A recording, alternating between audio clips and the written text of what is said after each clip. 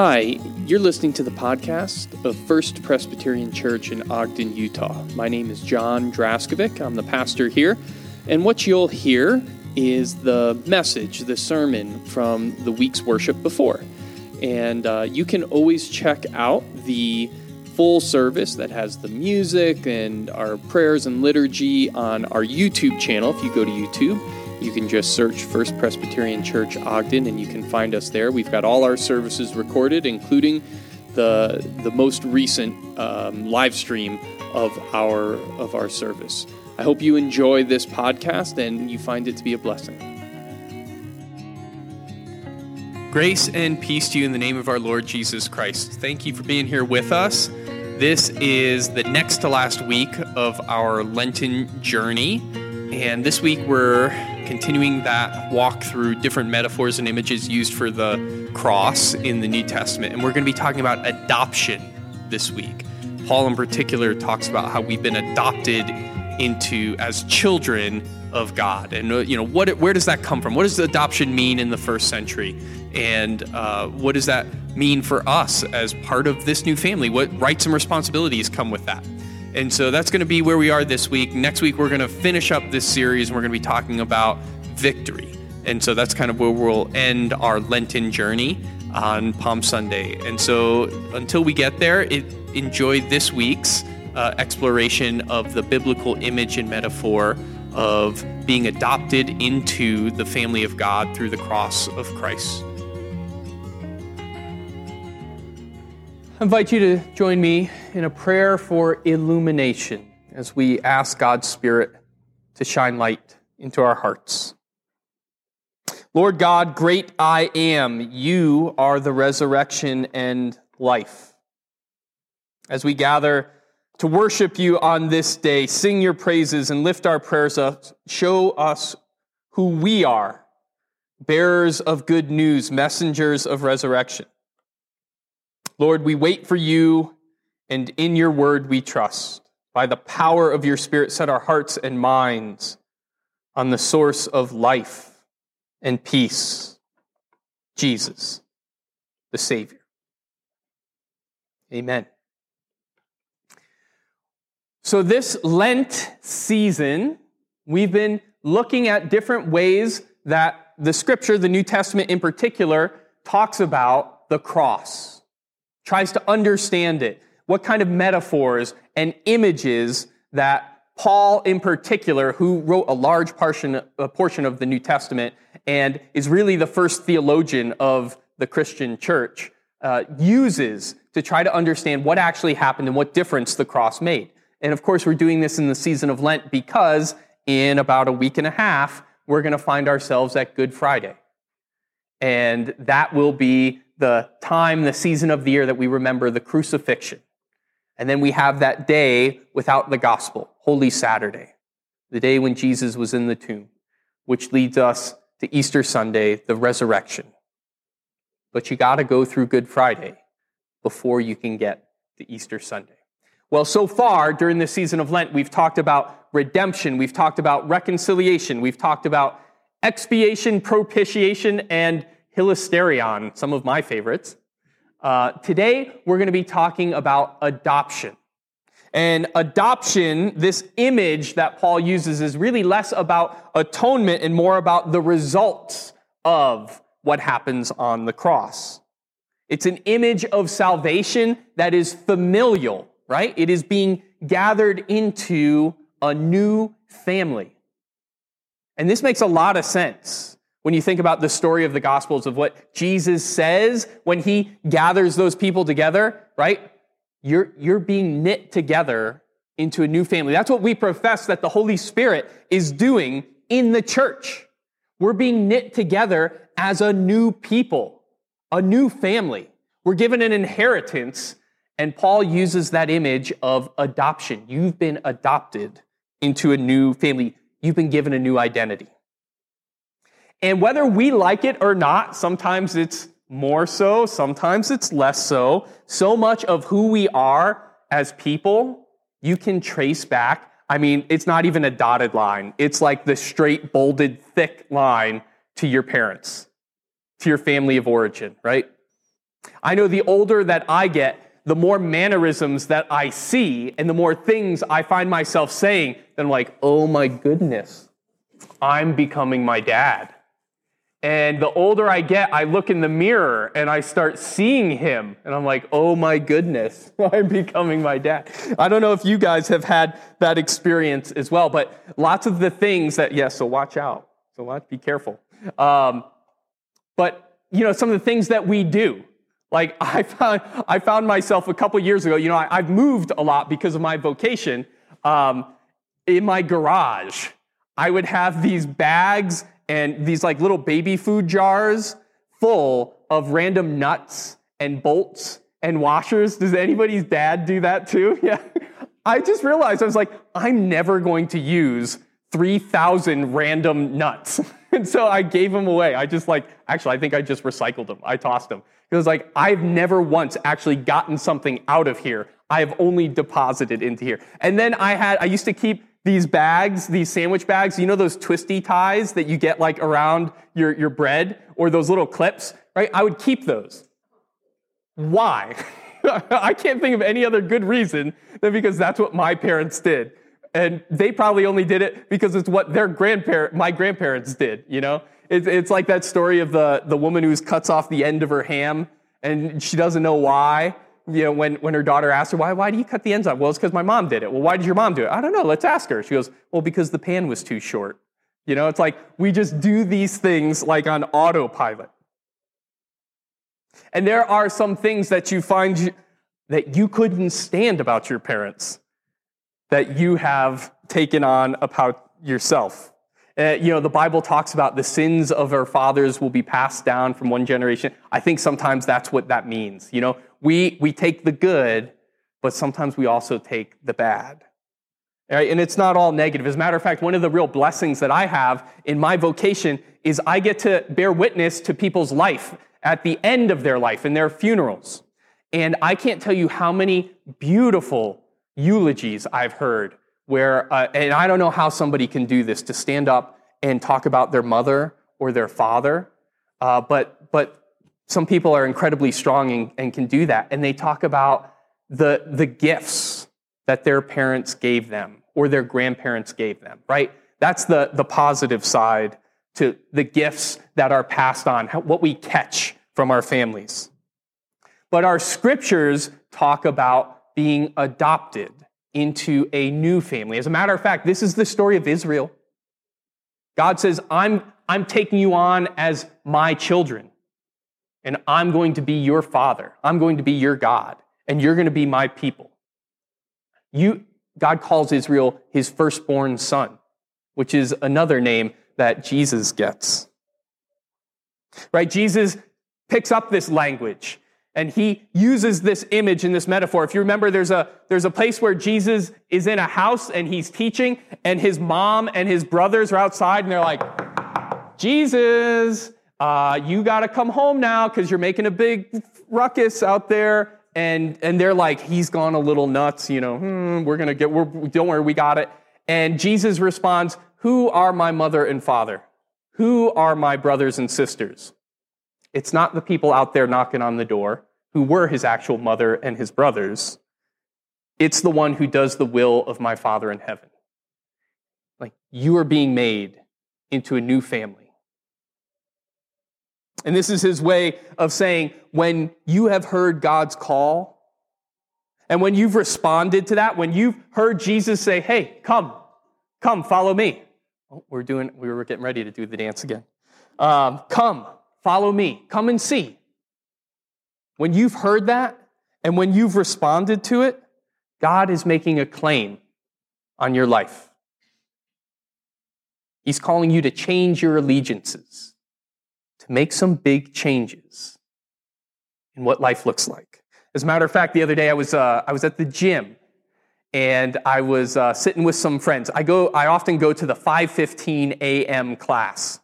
Right, so there are only a few people who show up to the gym at that time of day, so you get to know them over time. And we were sitting in the sauna afterwards, and there's this really sweet. There's a father and a daughter, and the daughter's about 19 years old, and they were talking, and the daughter was talking about her stubbornness. And she goes, well, I know where I get it from, Dad. And he goes, learn from my mistakes. And she goes, well, I can't. You're this way, Mom's this way. And I just couldn't help it because the pastor part of me comes in. I'm like, no. You can change. And the dad was like, listen to him preach. I was like, you can change. You don't have to do what your parents did, what they gave you. You can change your family tree. And sometimes we don't want to. Sometimes we've been blessed and we've been given beautiful families and great heritages, but sometimes there are things that need to be picked up and dusted off and kind of scraped with some sandpaper the rust that has grown on there. Because when you throw your hat in with Jesus, you are given a new family. You have a new identity. As a matter of fact, you're given a new name, Christian, Christ follower, Christ-like one. That's one of the things that we do when we have a baptism, especially with children, babies. One of the things that I make sure, because the baby's not understanding what I'm saying it really to everybody who's sitting out here. This is your new family. These are your new moms and dads, brothers and sisters, aunts and uncles, grandparents, and their job is to raise you up. We're made part of this new thing. Now, Paul is using the image, the metaphor of adoption to speak to this new family. Now, in the ancient world, adoption looked a little different than it does in our world. I actually just kind of learned about this. Chris had alerted me to this a couple months ago, and so I went and did a little bit more research myself.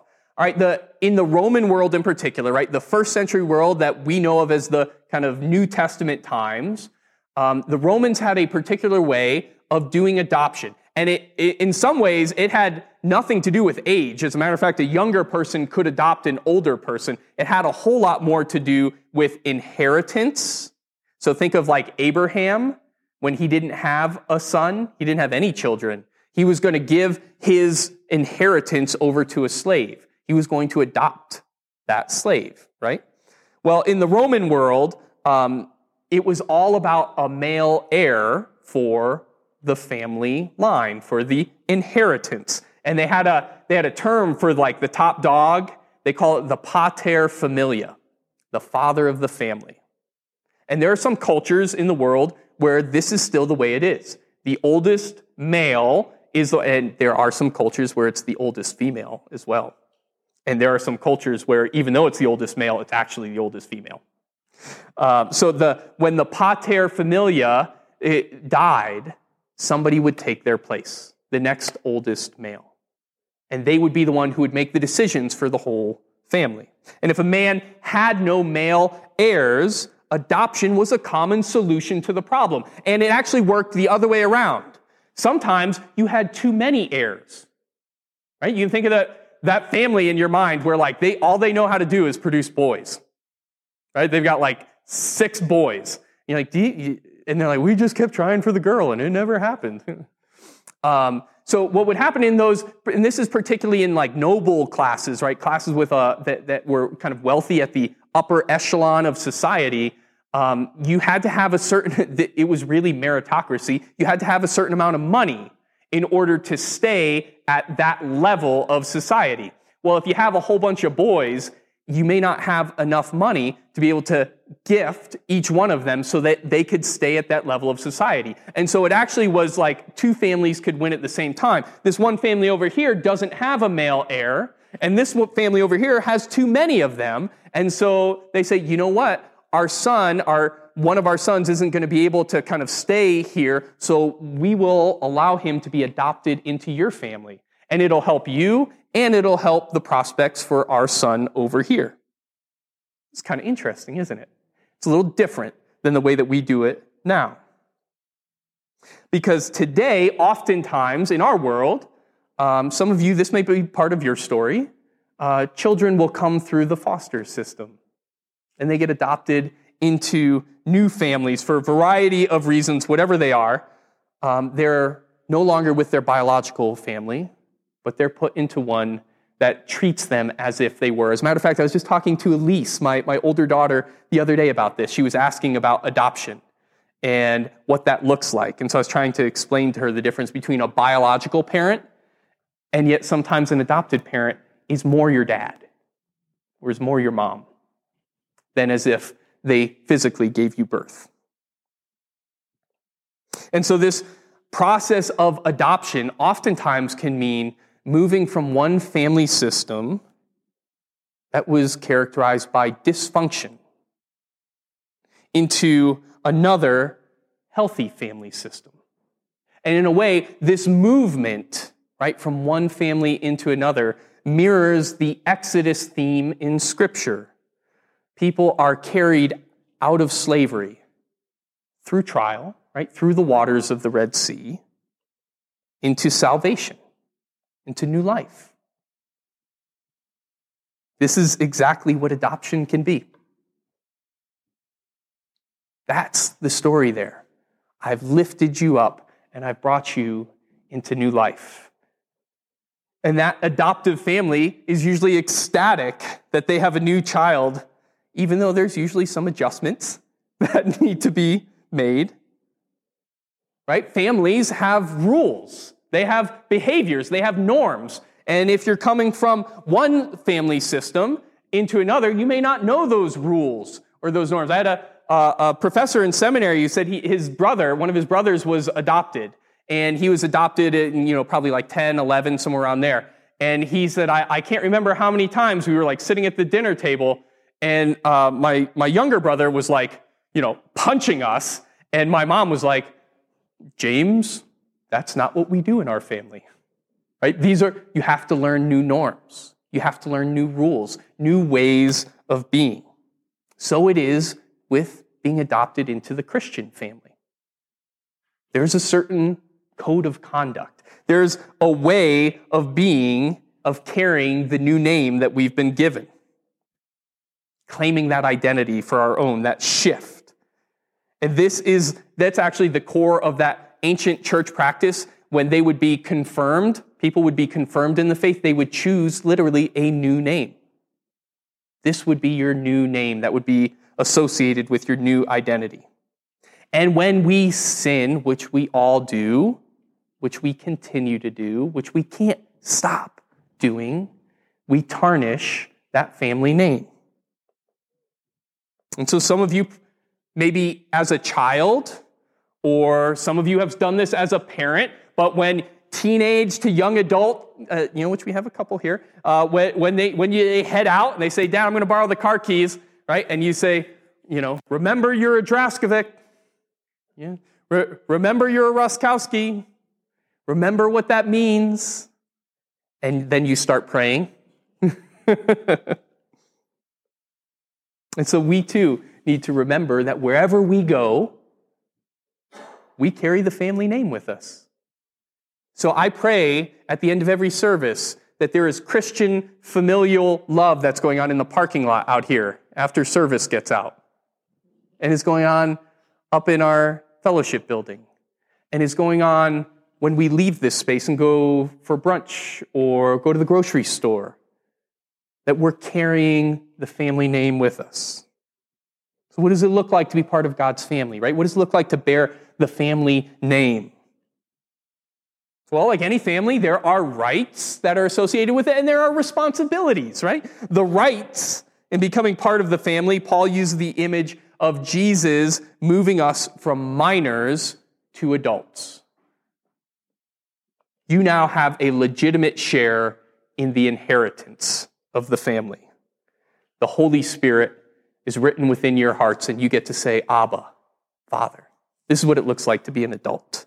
This is one of your rights as part of this new family name. But there are responsibilities. You are now invited, I would say required, to carry God's image everywhere that you go, to use the incense of the Lord wherever you go so that people would smell his presence wherever you are. And we know that Jesus is the one who bears the full image of the invisible God, and so we're called to imitate Jesus. And part of our responsibility is to be his co-workers of redemption, his co-workers in the work of redeeming creation. And the place where we see that redeeming work the most is right there. It's right there on the cross. And so one of the responsibilities of being a follower of Jesus, having that Christian family name, is imitating him and joining him the suffering for the sake of the redemption of the world. And guess what? That part sucks. There's no other way to say it. That's why Paul says, if it's not for the resurrection, we'd just be like the poorest fools out there. You'd hear Mr. T, like, I pity the fool. Because, man, it's a tough road.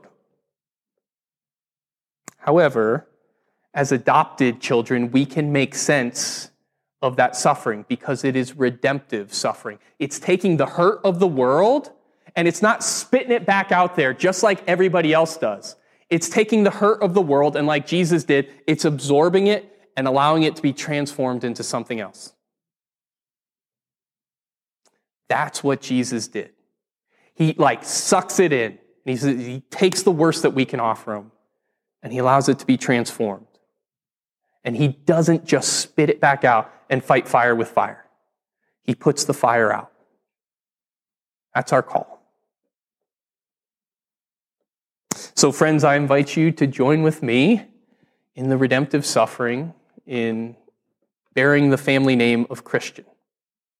And let's redeem the title. Because let's face it, it doesn't have the best label. We need some new PR.